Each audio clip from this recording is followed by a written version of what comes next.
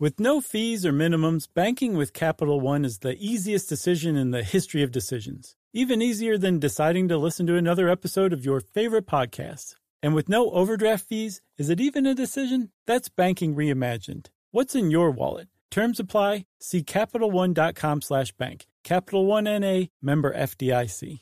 Life in our modern age comes at you pretty fast, which makes our time away especially valuable. When I take time to relax, I like to get far from my everyday life, immerse myself in natural beauty, and have unique experiences. But you don't have to leave the U.S. to experience tropical rainforests and islands filled with adventure, warm culture, and national treasures. Visit Puerto Rico, an island with a vibrant spirit that will sweep you away. Because when you visit, you don't become part of the island, it becomes part of you. In Puerto Rico, you can forget where you came from and embrace where you are. Puerto Rico, where visits end, but stories last forever. No passport required for U.S. citizens and permanent residents. Learn more and plan your trip at discoverpuertorico.com. Hello, Seattle, and hello, San Francisco. We are coming out to do live shows in January for you guys, like we seem to do every year now. Yeah, it's kind of a pattern that's emerging, Chuck. That's right. And the pattern is you come to see us, you laugh, we have a good time, and everyone leaves happy. That's the pattern. So, if you want to leave happy, you can come see us on Thursday, January 16th at the Moore Theater in Seattle.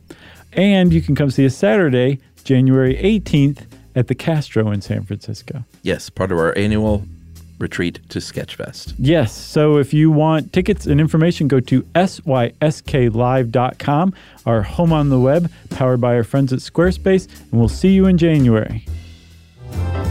Welcome to Stuff You Should Know, a production of iHeartRadio's How Stuff Works.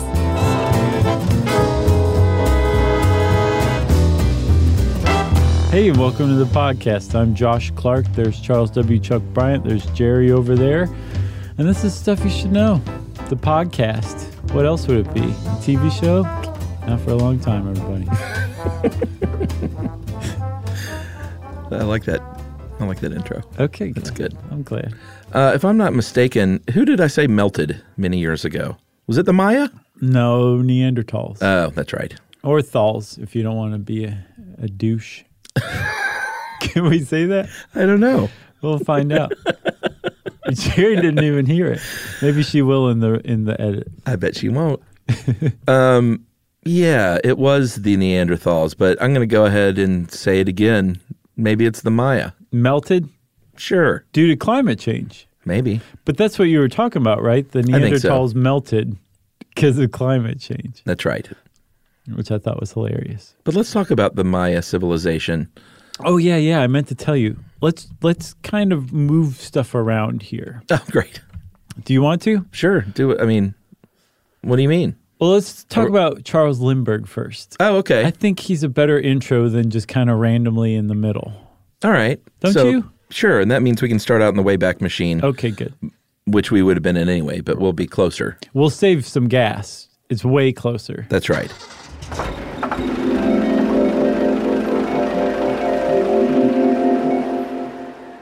We're going back to February of 1929. Yes, February 1929, when Chuck Lindbergh was flying for Pan Am, and he was flying over what is now Belize, and if you can Belize that, so sorry. Terrible. But what he would do back then, and this is after, of course, the big flight, the big one, he would get hired to do these little exploratory routes for airlines, and in this case, Pan Am. He may have done that exclusively for Pan Am. I have no idea. I don't either. I wasn't in this contract business. No. But he would fly these routes to sort of blaze new trails for flying routes and say, hey, this is a pretty legit flying route for delivering stuff or even passenger routes, and maybe add it to your docket. Right. So he was doing this, and he was flying over. Is this episode on air routes? No, it's not. Okay. Because he was flying over Mexico and Central America. Well, Belize, like you said. Yeah, and it was just very dense jungle everywhere he looked until he went over this one part where it was described, not by Charles Lindbergh for some reason, but by an Associated Press writer who apparently got into the head of Charles Lindbergh and said it looked like two emerald eyes staring up out of the jungle brush, the tangle of the jungle brush. So he went back, flew a little lower to investigate, and what he found was what? that the emerald eyes were actually twin reflecting pools in a massive stone temple. Yes. Like reflecting the sun into his face. And he was like, So is he a Stone Temple Pilot? I guess so. Oh my gosh. Is that off the cuff? Yeah, it was. That was pretty good. Okay. That was great, actually. And he realized that he was looking at the ruins of a lost city. That's right. A massive stone lost city. Actually, I don't think he realized that, probably, but we now know that. Well, he saw that it was covered in jungle and overgrowth and Covered everything. in jungle. Yeah. And the legend goes, Chuck, that Charles Lindbergh discovered the lost Mayan civilization. Right, which is not true. No. Well, okay. It's nuanced. Yes. That particular article is probably totally made up. Yeah, but even if he did find that part, he didn't discover, and that's probably not what you even said. He did not discover the lost Maya civilization. Right. He found a part of it. Right. It's apocryphal. It's an apocryphal story because by that time people were aware that the Maya had existed, but they had kind of been seen as legend for a very long time. But starting in, from what I could tell, the 1920s, they started finding these massive, huge lost cities, just like Lindbergh supposedly found. Right. And later on, Lindbergh did actually fly over some of these lost cities and photograph them, and he got into aerial archaeology. But the point is this. Still are, and there definitely were more lost cities that were just enormous with huge temples, some of them pyramids that were among the tallest pyramids in the world. Yeah. Completely overgrown by the jungle, just overtaken, abandoned cities. And they started looking around and they started finding more of these cities and more all over the Yucatan and northern, actually all of Guatemala into Honduras, Belize, and El Salvador, a big chunk of Central America. Yeah. That there's these lost cities that were found and they all seem to share something in common, so much so that they now realize that they were peopled by the same cultural group, the Maya. That's right. So let's talk about the Maya. Let's go back even further. Let's go back between 2600 and 1200, or 2600 BC and 1200 AD, or what we now would call CE. CE. Or I think people now just say like years ago. Do they? Do they really? Yeah. Oh, wow. Yeah, they're like, get religion out of it entirely. Just say a long time ago. Yeah, this many years ago. Okay. Yeah. So many, many years ago, the Maya civilization occupied this big area that we were talking about. And there's a period of time known as the classic Maya. That's what they call it. Right. The classic period between... They'd stumble on their way through the door. Between 250 and 900, where, I mean, you talk about flourishing as a culture. Yeah. Like it was... it hadn't been seen since the Roman Empire, basically. Yeah. These cities, 70,000 people. They had sports arenas. They had pyramids. They had these advanced farming practices. They made calendars. Right. They understood math and were really, really advanced. And I believe even at the time, some of these cities outnumbered the amount of people that were in places like London and Paris at that same time. Yeah. Yeah. In like something like, say, 800 CE, if you travel over to London and Paris, you find far fewer people. Like double or triple the amount. Yeah. In this Maya culture. The way that I saw it put was in the area of like the Yucatan and Guatemala, the southern lowlands, I think is what they call it, where like most of the great Mayan cities were. The population density is about what it is today in Los Angeles County. Wow. Imagine that. And now it's just overrun jungle, rainforest mostly. But it used to be as dense as LA County. Like people just everywhere. Yeah, that's dense. Yeah, super dense. So here's the thing about the Maya empires. They were never one big group. They were never unified politically. They were just a bunch of warring city-states, but really thriving. And they also had like political alliances between city-states, Sure. but that same city-state could be at like total war 50 years Right. later, you know? Yeah. It was shifting constantly. That's right. But the thing we really need to hammer home is that they were doing great for themselves. Right. They were really thriving as a culture and as a people. And then in about a 150-year period between 800 and 950, they disappeared. Yeah. For all intents and purposes, the classic Maya culture just vanished into the jungle. And that is not to say that the people all died.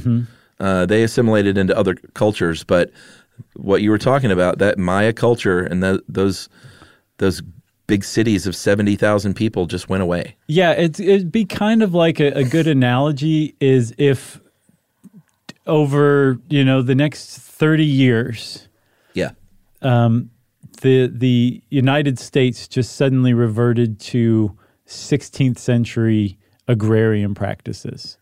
That was it. We just abandoned our cities and went and farmed. Yeah. And we didn't farm with any tractors or anything like that. We started using oxen, just completely abandoned our culture and went back to a simple farming lifestyle. That would basically be the closest analogy you could come up with. Yeah. And it happened really fast, too. Super fast. And as a result, that Mayan culture, like you said, was sort of looked at as a legend before, we started finding these places again. Yeah, because, locals kind of knew about it. They'd be like, oh, if you go into the jungle, you're going to find a lost city. Explorers were like, you're crazy. That's not real. Yeah. But then they started to actually find these lost cities. And what's really surprising to me is they're still finding lost cities. Every year, there'll be some new study coming out that says, oh, we used LIDAR. I think it's light. LIDAR. Yeah, LIDAR. It's basically a way of looking through vegetation to see solid structures underneath. Oh, okay. So they're looking through the jungle. It's like a jungle X-ray. Kind of, yeah. Yeah. It's perfect. And they're starting to find even more lost cities. And they're also finding that the lost cities that we know about, there's one called El Mirador that hasn't been kind of excavated yet, but it's the pyramid is so tall that is sticking up out of the jungle canopy. Wow. So they know there's a lost city there, but using LIDAR, they've seen it's way more extensive than we thought before. Wow. El Mirador probably had 100,000 people living in the city center at its peak. All right, so that's a good setup. We're going to take a break and discuss the merits of Jungle X-Ray as a band name and be back right after this.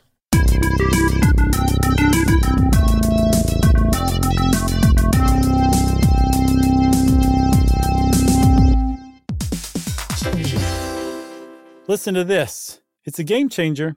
Amazon is now in healthcare. Yes, Amazon. It's called Amazon One Medical. They offer same-day appointments, and if that's not convenient enough for you, they also have 24/7 virtual care. Yeah, imagine you're feeling so sick that even the thought of getting out of bed is just too much for you. With Amazon One Medical, you don't have to leave the house. Of course, what good is that if you then have to drag yourself to the pharmacy, but you don't have to do that either because of Amazon Pharmacy. It makes a lot of sense. Delivering things fast is what Amazon is known for, and that's exactly what they do here. They'll deliver your prescriptions directly to your door. No waiting in pharmacy lines with people who probably all have something worse than whatever you're there for. Again, this is a game changer. Thanks to Amazon Pharmacy and Amazon One Medical, healthcare just got less painful.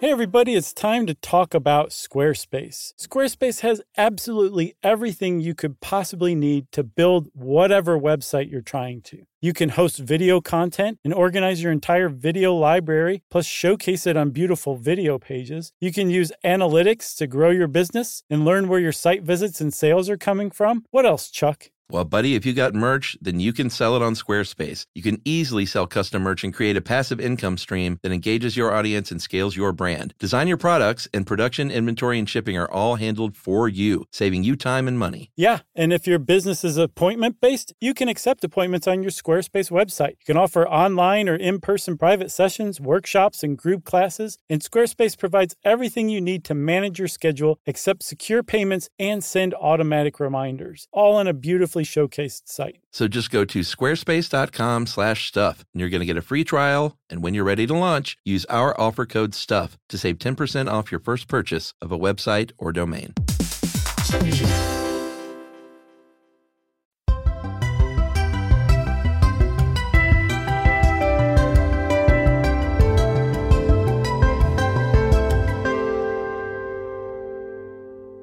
It's not bad. What kind of band would it be?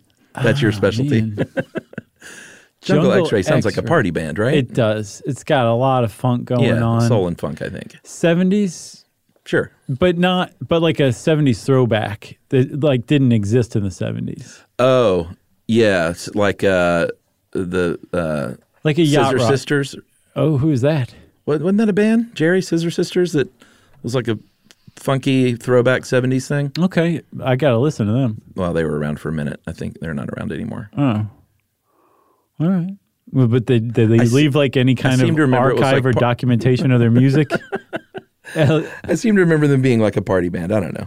But I mean, did they have a record out or what? Yeah, man, they had records. I'm going to go check them out I then. think I just made this up. All right.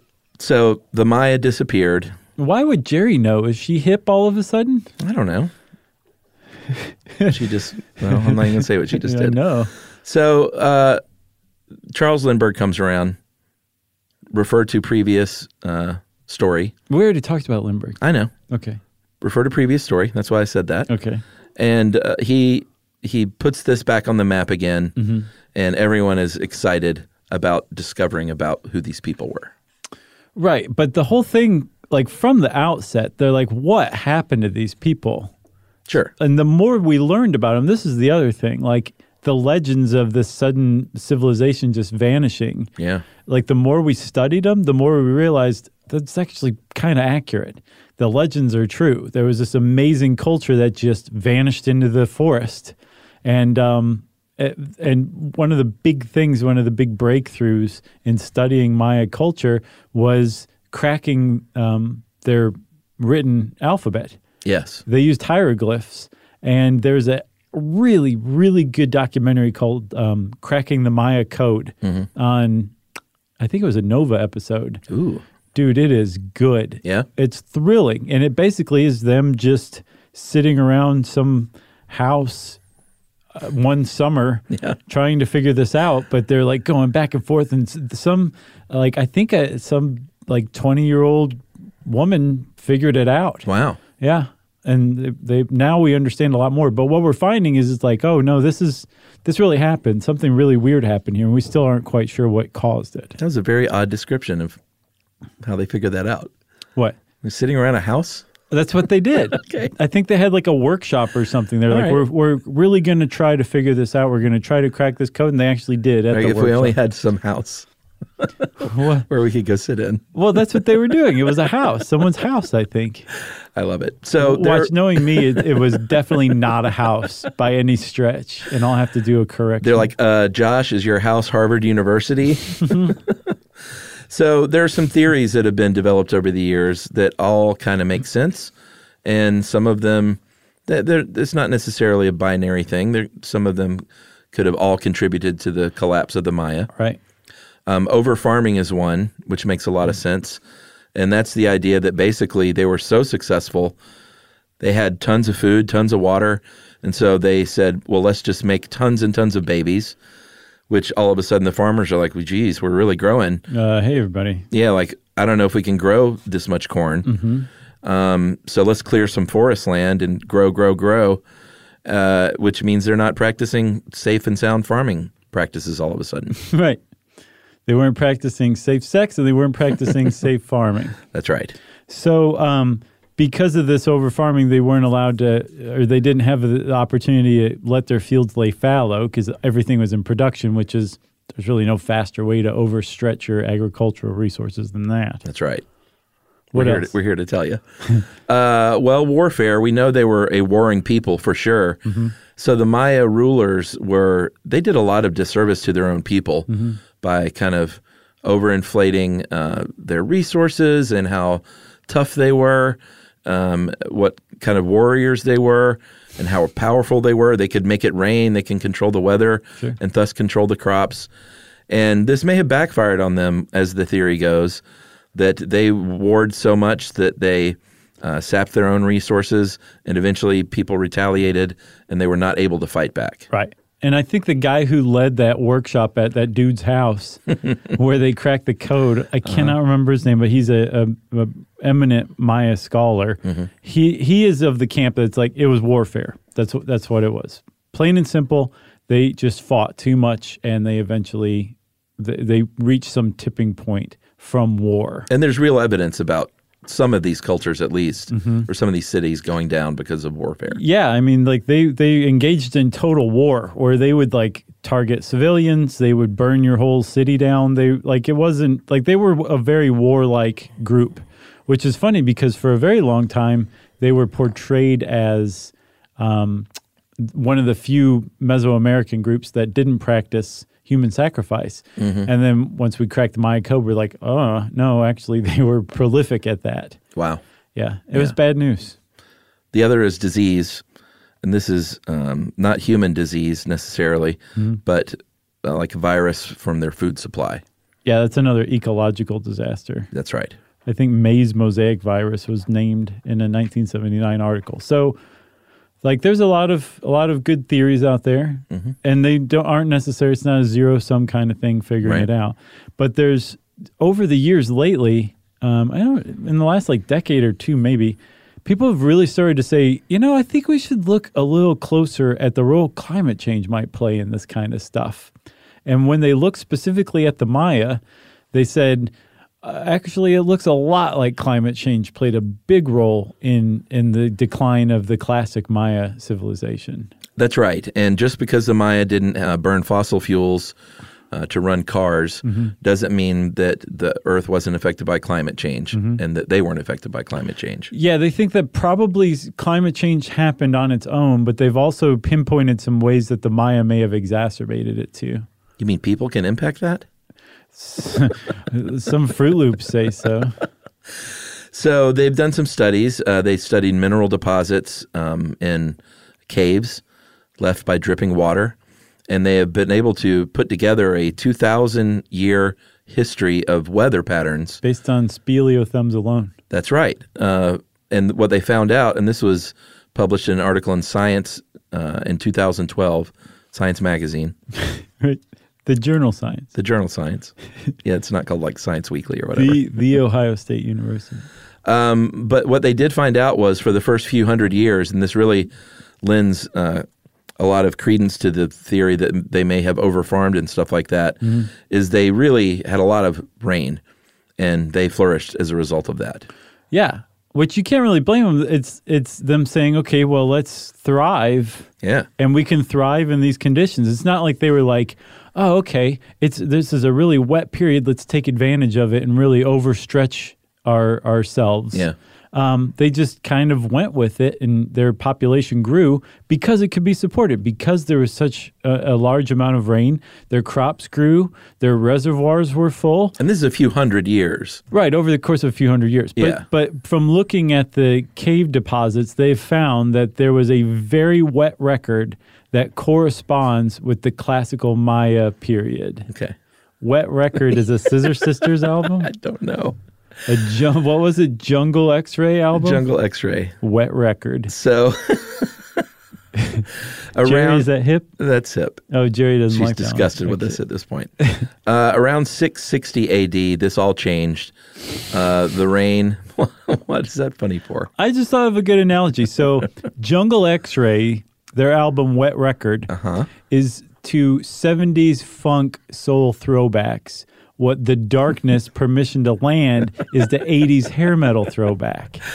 That's not an SAT question. I think we just get it, Chuck. Did we crack the code? Yeah. We cracked that Jungle X-Ray code.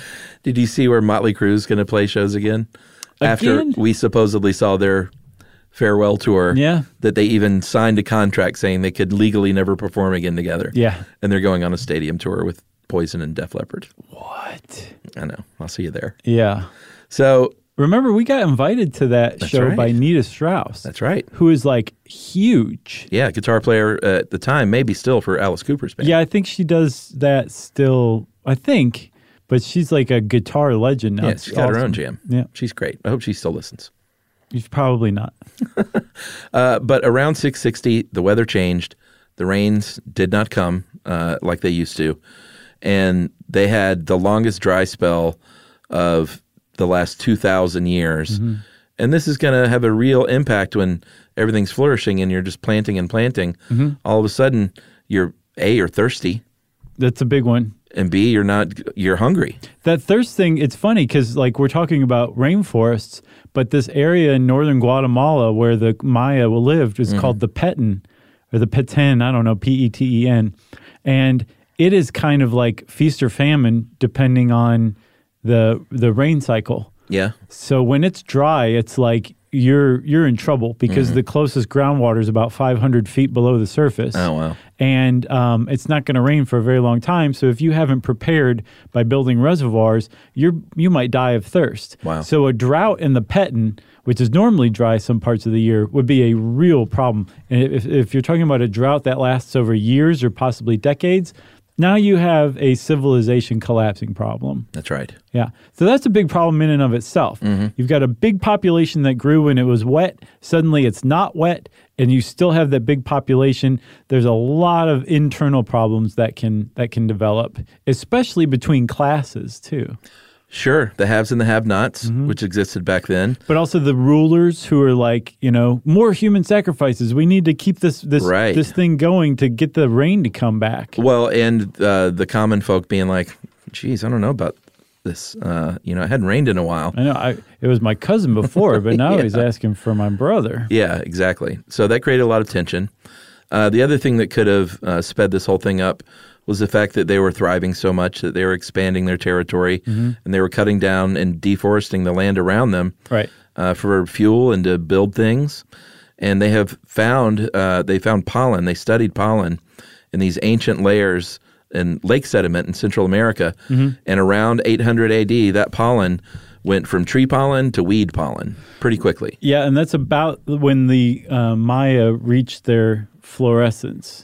When they really reached their pinnacles, about 800. So what that suggests is they'd cut down all the forests, and they were using what used to be forest for cropland because they practiced slash and char, right? Where they would burn it down to introduce carbon nutrients into the ground.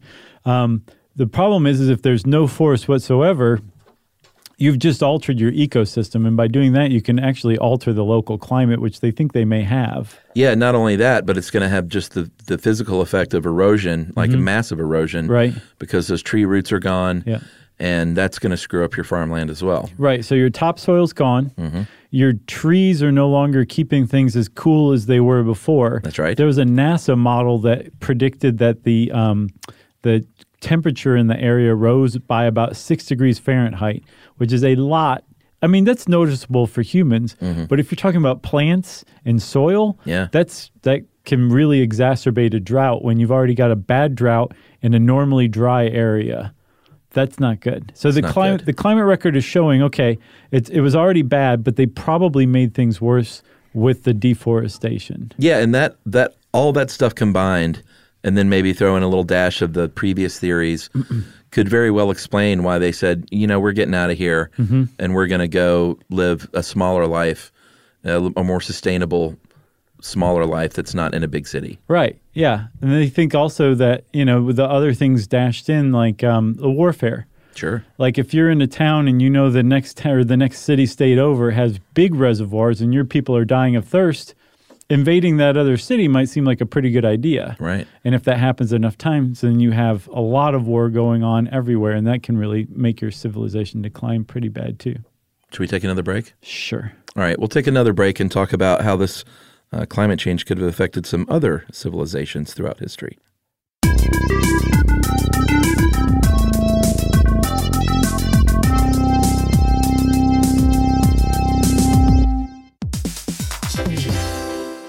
Listen to this. It's a game changer.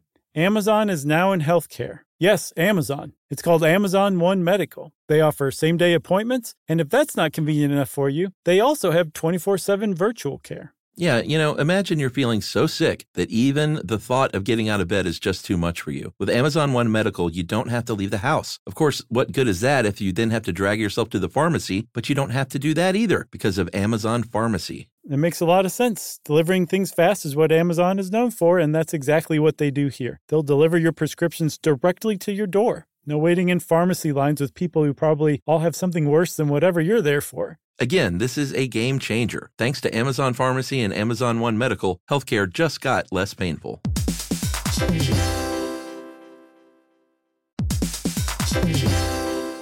Hey everybody, summer is the perfect time for gathering with friends and family in the backyard to enjoy premium cuts of meat, fresh seasonal produce, and more. And of course, we're talking about Whole Foods Market. And speaking of that meat, you can fire up the grill with premium cuts of meat like no antibiotics ever beef New York strip steak and beautifully marbled boneless beef ribeye steak. Your grill will thank you. And you can also grab and go. Whole Foods Market has grab and go favorites like packaged salads, appetizers, and sides. They're really perfect for bringing to any kind of potluck barbecue. Yes, plus don't forget dessert. Every gathering needs dessert. You can dig into limited time seasonal pies from their experts in the bakery. Or how about some adult beverages? You can always fill up that cooler with some summer beers, seltzers, sparkling wine, canned wines, and more. Must be 21 plus, of course, and please drink responsibly. So make Whole Foods Market your summer grilling destination.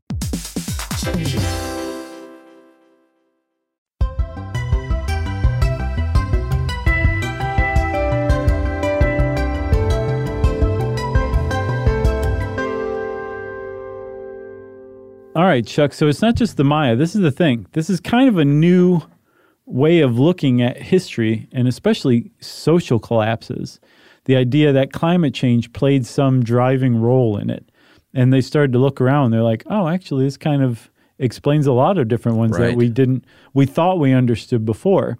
And the understanding before would be like, well, this king died and this created political instability. Right. And we have evidence that there was this war and this group got invaded. What they're starting to find now is actually there might have been climate change that led to crop failure, that led to instability, that allowed this kingdom to be invaded because it was weakened by a dying population. Yeah, what it is a more nuanced look at civilization and ancient histories, because I'm sure there are a lot of people that when you talk about the Neo-Assyrian Empire, which thrived in what is now modern-day Iraq for a few hundred years, and that was one of those where the death of a king is what everyone was always said, well, that's what did it. Right.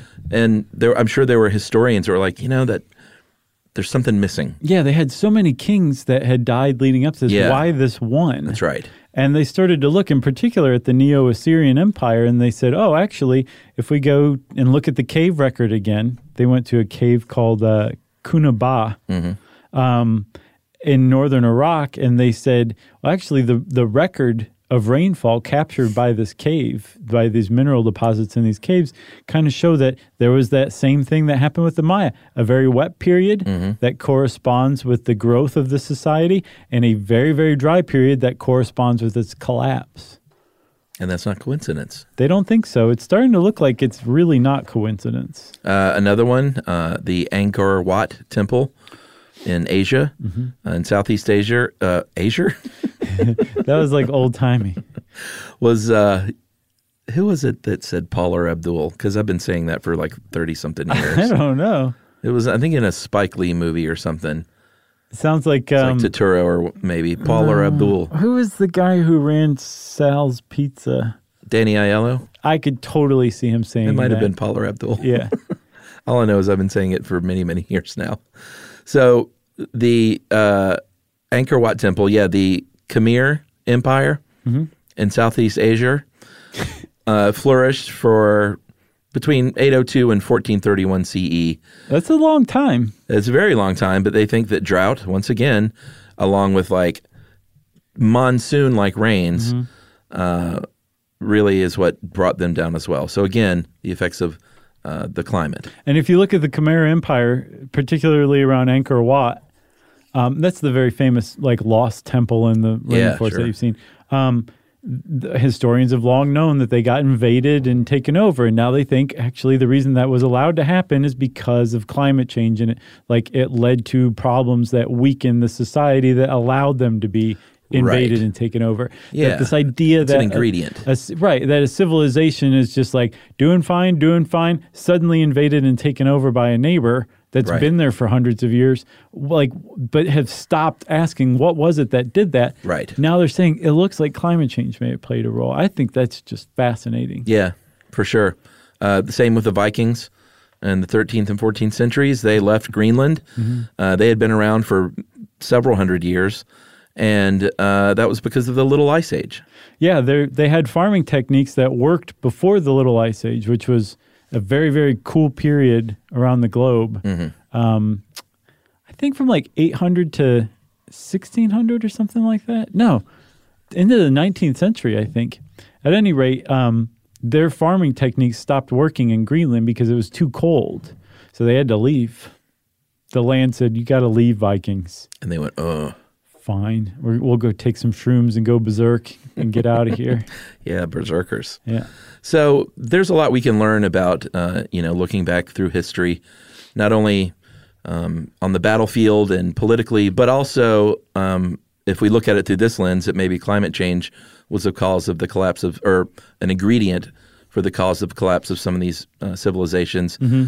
That the same thing could be happening to us very slowly right in front of our eyeballs. Yeah. And I mean, one of the things is if you step back and look at these historic falls of civilizations, it's not like they were like, oh, there's a drought going on. That's it for our culture. Right. It's like this was an underlying driver that they may or may not have pointed to as the cause of these larger things. Right. You know, if you're engaged in like a civil war or an invasion, you're not stopping and thinking like, gosh, it's because of this drought. Right. You're focused on the invasion. It's the immediate thing. Yeah. And in the exact same way, I mean, we're not that removed from people who lived a millennia ago as long as the way that our brains work. Yeah. We tend to look at the trees rather than the forest too. And if that's the case, and we're in this period of climate change right now, it's really worrying to think that a little bit of climate change can lead to social collapse. And not directly. Again, that's the thing. That's what a lot of people argue about is climate change isn't going to cause society to collapse. Not directly. Right. But it could lay the groundwork for all the stuff that goes wrong that we're failing to identify is ultimately caused by climate change. That's what we need to be paying attention to if that is in fact the case. That's right. And like we said, there are a lot of indicators that some of these same things are going on. Deforestation not being the least among them. Mm-hmm. We are cutting down a lot of trees, and we have cut down a lot of trees. 90% of the forest of Northern America the U.S. alone. Oh, just the U.S.? Mm-hmm. Have been cut down. Trees are 50% carbon, roughly, and they absorb, and this is a very big deal, they absorb between 1 and 3 million metric tons of CO2, which offsets, which we need, between 20 and 46% of what we put into the atmosphere. Yeah. So you don't have to be a rocket scientist to figure out if there's fewer trees, then there's going to be more CO2 in the atmosphere. Mm-hmm. And I think it's even more significant than that. We did a whole episode, I don't remember the ins and outs of it. We did a whole episode on cutting down trees and the effect it has on weather. Oh, yeah. And I remember it has a big effect, like from single trees to huge forests. Like each loss of tree has an impact for sure. And it's not like we're stopping now. In the Pacific Northwest, roughly 80% of the old growth forest is slated for logging to go away for logging purposes. Yeah. Which old growth forest? I read a really cool article on the old growth forest of Atlanta and how Atlanta is if anyone's ever been here from like out west, maybe they remark about how Atlanta is a city in a forest. Right. And I was wondering what old growth meant. And it was a really cool article. And the years differ depending on who you're asking, but it's basically a forest that has not been touched by humans for between 100 and 150 years. That's cool. And there's still old growth forest in Atlanta. It's great. Is that right? Oh, yeah. Wow. Like pine forests or? No, just, Like hardwoods? Sure. Wow, I didn't know that. Yeah. That's pretty cool. It is like when you fly into town, you're like, this is just it's like a lost city in the middle of a jungle. That's right. But still functioning. What about social change and what's going on with that? So, I mean, one of the things that seems to be a hallmark of a collapsing civilization for whatever reason, and as part of its collapse, it can engage in civil war, war with other neighboring countries or city-states or whatever. And if climate change is a driver of that, it seems to have happened very recently or happening right now because one of the ideas for the basis of the civil war in Syria right now is a drought brought on by climate change that started in 2006 and actually kind of cast a lot of farmers, a lot of Syrian farmers out of work from their fields into the cities. And so a lot of unemployed, restless people showed up to the cities, and they think that was one of the exacerbators that led to this civil war. Yeah. But that climate change a drought brought on by climate change may have been the underlying driver for the Syrian civil war going on right now. Yeah. That like 400,000 people have died in so far. Population growth is another big one. We talked about both with the Maya and the Assyria empires that, even if you're doing great, you still got to keep the population in check because there is a point where you can't sustain it anymore. Yeah. And we are expected to reach 10 billion people. Isn't that crazy? Yeah. By 2050, 10 billion humans on Earth. Yeah, just around the corner. And there is an argument that technology is our favorable climate. Like, we're doing great technologically speaking. So we're just still growing and growing and growing. Yeah, we're growing because we can invent anything we need to invent to help out any problem. But if that goes away, then we're going to be in big trouble. I have to fess up. That was me editorializing. No, I could tell. Okay. Yeah. Well, thank you for the legitimacy you added to it. And I don't mean that goes away, but, if there is a breaking point for technological advancement. Well, yeah, it's like the Green Revolution. We went from traditional agriculture to modern agriculture, but modern agriculture is on the verge of reaching its carrying capacity. Yeah. And we have no idea what's coming after that. Plus, we also are well aware that our modern intensive agricultural practices are problematic. There's a lot of fertilizer runoff that can spoil water, including drinking water. There's a lot of soil depletion that comes along with it. And in the same way that a lot of other cultures who have fallen seem to have been stubborn and not adapted, but they just kept at it despite having warning signs that it wasn't working any longer. Yeah. We seem to be doing the same thing with our farming practices, and we need to figure out a more sustainable way to farm. Yeah. I think the thing that distresses me is the lack of and there are a lot of people that aren't doing this, but the lack of the long-term outlook. It's like, well, it's not going to happen in my lifetime. Yeah, that's a bummer. So I need to keep pushing forward with whatever farming practices I'm utilizing or whatever the case may be. One of the suggestions I saw when I was researching the end of the world to get people to care about the future is to extend human lifespans. Oh, so that you're like, oh, that's like 200 years in the future. It's like, well, if that was middle age, right. You would care about that. Yeah, and that interesting. It's weird to think, it's simple if you think about it, but it's also weird to think like just how quickly that would make us start planning for the future a lot more. Right. Rather than shrinking the future into human size, we would be growing human size into the future, I feel like. Yeah. The human lifespan or the human awareness of what a lifespan is. Yeah, that would change the whole outlook. Yeah, Yumi always had a good question about that too. She's like, at what point do we stop caring about our descendants? Yeah. We've got kids, grandkids, great-grandkids, great-great-grandkids. Yeah, exactly. That's my cutoff. At one point, we just stop saying great, and it's just descendants, Yeah, sure. Now, I wonder, like, where you really stop caring. Like, do you really care about your great-grandkids? I don't know. Great-great-grandkids? Less so. Right. I just find it fascinating. Or maybe here's the thing. You could just not even think about it in terms of you and your family, but maybe just planet Earth and doing the right thing. Yeah, luckily a lot of people do think that way, or an increasing amount. We also have to say, Chuck, that like the idea that climate change is a driver for social collapse is very new. Some people, some historians, some archaeologists are like, this really smacks of a trendy thing, and I'm just not on this bandwagon. Right. It's too young, it's too new, it just seems too hip, like a Scissor Sisters record. But I guess what I'm trying to say is this isn't definitive, it's not set in stone. Yeah. And there's also a lot of people who say, well, we are pretty smart. We're a lot smarter than we were 1,000 years ago, and we can invent our way out of any problem. That old bag. But we've done it so far. Yeah. It's tough to argue with in some cases, Good point. It's not to say that the world is necessarily going to end at any point in time in the near future. But right. Or that totally we cannot ourselves assimilate and change and roll with it and go back to maybe a different lifestyle. Or continue on our technological progress, but like say adopt more sustainable farming practices. I mean, that's the view of the future that all these dystopian films have. Is this usually? I mean, sometimes it's a barren wasteland, Mad Max style, right? But a lot of times it's like a return to the earth and small villages of people farming. That's exactly what happened to the Maya. Yeah. They moved out into farms. The farm hinterlands where they just continued on like nothing happened. Right. But the people in the cities were like, oh, well, we're Mad Max now. Coastal elites. Yeah, right. You got anything else? No.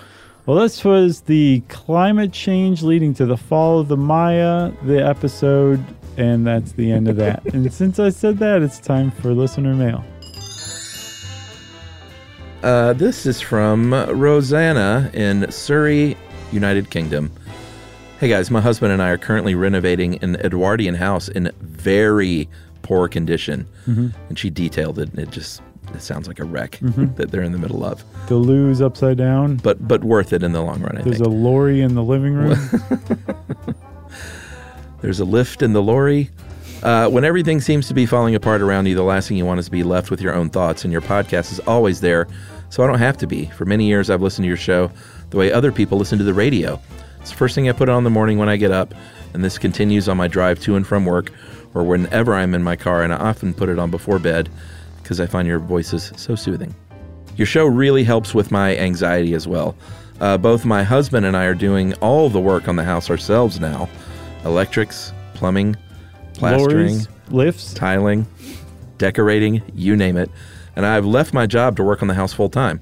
So for the past 6 months, I listened to you two talking to keep me company and learning while I'm working, which lasts at least 9 hours a day. Solid Josh and Chuck. Man alive. You basically become my main source of human contact, guys. For example, it's only 10:20 in the morning, and I've already been listening to you for 4 hours and 20 minutes. Roseanne, are you okay? You all right? And we'll continue to do so until my husband gets home late tonight. Obviously, this means a lot of repeated shows, but it never gets boring. Much of the DIY work is unbelievably slow and tedious. Yeah, I bet. I've been there, Rosanna. I definitely would have lost my mind long ago if it wasn't for Stuff You Should Know. And I want to say a huge thank you for keeping me sane, educated, and chuckling along when I would otherwise be on the floor crying about how much I have to do. That's awesome. What you guys do is brilliant, and I wanted to let you know you're not just educating people and helping to expand their beliefs. You're also genuinely helping me feel connected to others while I try to create a home for me, my husband, and our 2 idiot cats and 2 house rabbits. That's awesome. I want to come see you. Yeah, that's pretty cool. I want to see your Victorian home. Edwardian. I want to see your 2 idiot cats and your 2 house rabbits. Are you going to help plaster? What did I say, Victorian? Yes, Edwardian. Are you going to help plaster? I'll plaster the crud out of that house. He'll get plastered and do some plastering. That's right. He'll be all over the place. He'll get it all over the lorry. Well, thanks a lot, Rosanna. Best of luck in the renovation. I'm glad we can help you out. That's good to hear. If you want to get in touch with us like Rosanna did to let us know what you're doing with your time, we always want to hear about that. You can go to stuffyoushouldknow.com and check out our social links, or you can send us an email to stuffpodcast@iheartradio.com. Stuff You Should Know is a production of iHeartRadio's How Stuff Works.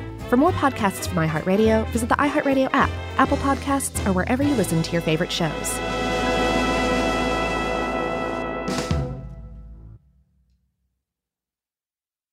Hey, if you haven't heard of Visible, well, now you have. They're the wireless carrier that's making wireless visible. It's in the name. Switch to Visible, the wireless company that makes wireless visible. Get a one-line plan with unlimited 5G data powered by Verizon as low as $25 a month, every month, taxes and fees included. Use promo code STUFF20 to receive $20 off your first month for listening to this podcast. Switch now at Visible.com. For data management practices and additional terms, visit Visible.com. The Visible monthly rate is $25 per month.